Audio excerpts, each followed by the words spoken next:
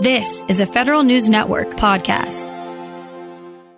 Sometimes nations declare war on themselves. When a civil war broke out in Ethiopia back in 2020, my next guest worked overtime to ensure humanitarian aid got to those who were desperate for it and to try and mitigate some of the human rights abuses. Now he's a finalist in this year's Service to America Medals program. He's the director of the Office of East African Affairs at the U.S. Agency for International Development. Jonathan Dworkin joins me now. Mr. Dworkin, good to have you on. Great. Thanks so much. Happy to be here. And tell us, first of all, about what the situation is you're dealing with, because unfortunately it kind of got lost in the news cycle because of occurring during the pandemic. Well, first, let me say, although I'm the one nominated for this SAMI Award, it's a true team effort. International development, as I like to say, is a team sport, and our team that works on Ethiopia across USAID, but especially in Addis Ababa, our American staff and local staff, really a tremendous team. So even before the war, USAID had been working in Ethiopia for decades. We've been helping by providing humanitarian assistance and education and healthcare. But what happened is that in late 2020, following weeks of escalating tensions between Tigrayan leaders in the north of Ethiopia and federal authorities in the capital, fighting broke out. 2 million people were forced to flee their homes. And after a short period of time, almost 1 million people were facing the threat of famine. About a year later, in late 2021, because the fighting had spread towards the capital, all USAID American staff and their families had to leave out of concern for their safety, which complicated things a bit further. So it was a challenging environment. But the work had actually started when the Civil War broke out in 2020. That's right. We immediately had to shift our focus to humanitarian assistance, getting food, medicine, and shelter to those who needed it in the north. But we also had to start new programs. So we started work countering disinformation and hate speech, which was fanning the flames of conflict, and supporting human rights investigators because of the massive human rights abuses that we saw with the conflict. At the same time, though, we needed to continue our longer-term work that have been helping Ethiopia for decades, such as in healthcare, giving families malaria nets, textbooks for kids in schools, and all those things. What we had to be clear, though, on is we were giving assistance to all Ethiopians. Regardless of the region, regardless of their ethnic group, we were impartial to the conflict. And, of course, as with any crisis in Washington, we had to coordinate within and outside the agency and work with others, especially to make sure we were doing everything we could in Washington to start programs and keep our programs going, working collaboratively with Congress and other donors and UN officials.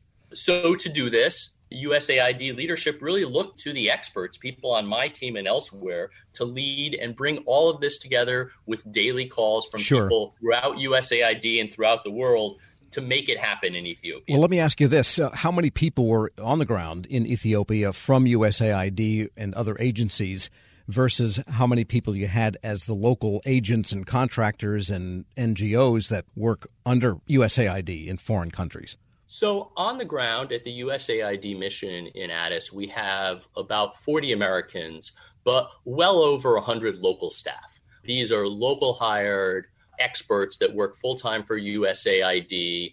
They may be doctors and accountants, experts in health and sanitation that help manage the programs on a day-to-day basis. At the same time, we probably had over 1,000 people that were what we call our implementing partners, UN agencies such as the World Food Program, non-governmental organizations such as Catholic Relief Services that are providing the actual assistance on the ground, as well as a number of contractors. Sure. We're speaking with Jonathan Dworkin. He's director of the Office of East African Affairs at the U.S. Agency for International Development. And in a civil war situation, it must be particularly dangerous because it's not another country attacking a country where there is at least a modicum of international understanding that there are neutrals there. But civil wars in some ways are harsher, and you must have the problem of each side suspecting you're really on the side of the other. And how do you manage that one? That's exactly right. I think it was a really dangerous environment, especially for our implementing partners in the North. And there were actually a number of aid workers that worked for them that were killed. And we were also worried really about our local staff, some of whom were under suspicion and were detained and harassed. I think the critical thing that we did here, which is what we do everywhere, is to make sure that we're just crystal clear that our assistance is to all Ethiopians. We highlight that it's going everywhere in this country and to everyone to get the message out that our focus is just on the Ethiopian people. And when you said that one of the tasks was to help combat disinformation, that gets you into probably deeper looking like, oh, they're on their side, and side B saying, oh, they're on their side. Well, what we do in situations like that is support locals, often civil society organizations, that set up organizations to call out disinformation and hate speech. And we found that it can be very effective, but in a lot of situations, it's really an uphill battle. So basically, then, it's fair to say you were not referee, but simply trying to be a neutral, doing a third thing, which is non-combat related. Right. Just trying to make sure that Ethiopians knew the truth about what was happening in their country, and we were supporting journalists and others to get that out. And with respect to the real issue of the famine and the humanitarian aid that you were tasked to do, what are some of the numbers? What were you able to get into people's hands and, I guess, mouths? Well, for the longest time, a lot of the assistance in northern Ethiopia was blocked, and there was very little going through. Now the situation has changed. Both sides have declared a humanitarian truce, and assistance is starting to go in terms of actually hundreds of trucks every day that are going into the Tigray region. Much more needs to be done, but we're well over 100 a day, so we're making progress, and we're cautiously optimistic. And has the level of harassment from one side or the other dropped a little bit now that they hopefully understand that you're not taking sides? It has indeed. I think the situation really is much better, but sometimes there are misunderstandings in local areas, and so it's still a dicey environment. But as I said, we're cautiously optimistic, and things are going on the right track. And the war itself, is there an end in sight or a truce in sight? And maybe you could still continue the mission, but without as much fear and danger? Well, both sides have undertaken a humanitarian truce and committed to allowing assistance in. So we think that's a first step. There's still a lot more that needs to be done before we're at a sustainable peace, but we're in a much better place than we were several months ago. And because you are a Sammy's nominee, I'd like to hear a little bit about your own background, how you got to this particular job and what motivated you to join public service in the first place.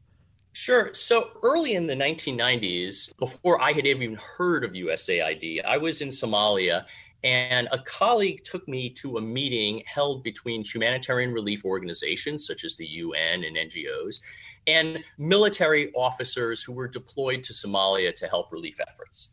And someone from USAID, which I had never heard of, was running this meeting. And what I saw there were smart professionals trying to get aid to hungry Somalis. They were living in someplace dangerous, but dedicated to really something bigger. And I watched in that meeting almost 30 years ago and said, I want to be part of that. So to be here almost 30 years later and be a finalist for helping people in Africa, it's really come full circle and is just so overwhelming for me. Jonathan Dworkin is director of the Office of East African Affairs at the U.S. Agency for International Development and a finalist in this year's Service to America Medals program. Hey, thanks so much for joining us. Great. Thanks for having me. We'll post this interview along with a link to more information at federalnewsnetwork.com/Federal Drive. Subscribe to the Federal Drive at Podcast One or wherever you get your shows. Hello, I'm WIPA CEO Shane Canfield, and thank you for joining us on another episode of Lessons in Leadership. I'm honored to be joined by Angie Bailey, founder and CEO of Ananda Life. Angie has a remarkable career in public service, beginning as a GS2 clerk typist with the Social Security Administration. And over the next 40 years, Angie steadily worked her way up through the government, ultimately becoming the Chief Human Capital Officer at the Department of Homeland Security. She's been recognized with presidential rank awards by 2 administrations for leadership, innovation, dedication, and commitment to the country.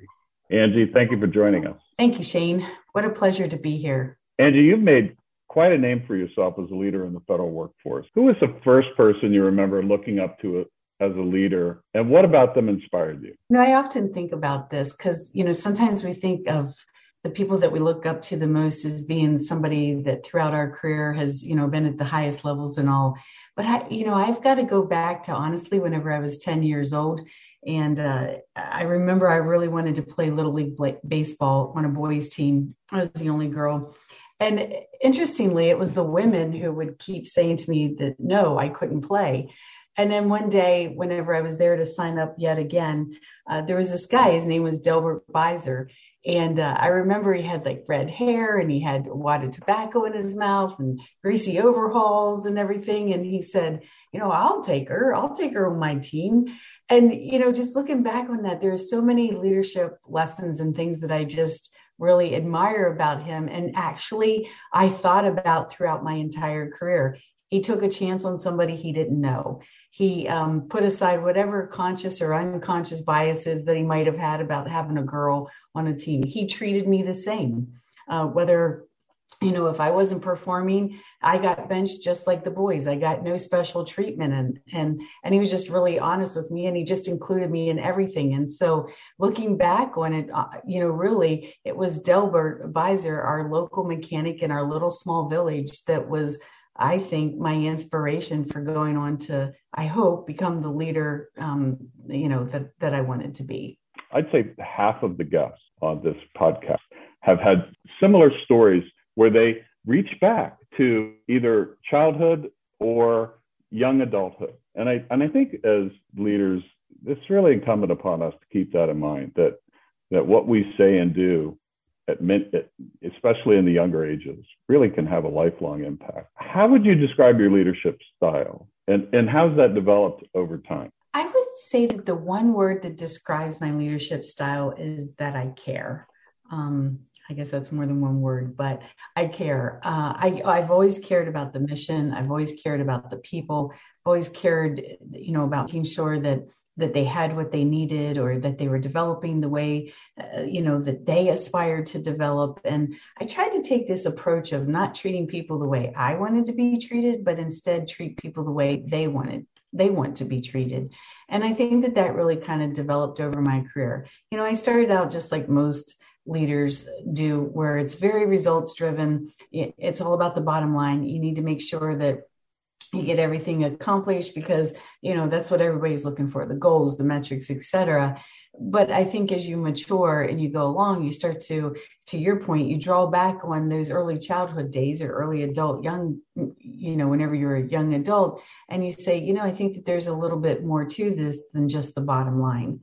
And so over time, I really began to, I think, see a much bigger picture and the entire ecosystem, if you will, and how the people themselves fit into all of this. And that ultimately, at the end of the day, it was all about the people. And so I think my maturity allowed me to then shift and focus more on the people than so much on results and bottom line. You've been recognized with 2 presidential rank awards, 2 different administrations. You founded your own company. Tell us a little bit more about your background from the beginning, and how did that lead you to where you are today? Well, it's kind of interesting, like you said, that I started out as a GS2 of Social Security Administration. I mean, what I really wanted to be was a criminal prosecuting attorney. That was absolutely my dream. I sometimes joke and say what I really wanted to be was a mafia don, but that wasn't going to work out. So, had to be a criminal prosecuting attorney.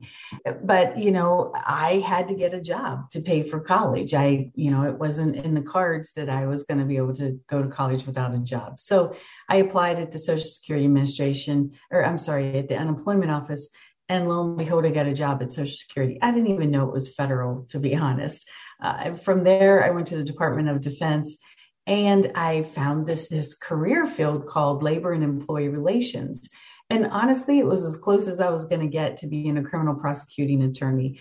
I didn't go on to be a criminal prosecuting attorney, but I went on courtesy of Department of Defense to get both my bachelor's and my master's in leadership, because the whole study of leadership, I just find incredibly fascinating. From historical to current times, it's just something that's just really fascinated me. And so I would say I'm a lifelong learner of leadership.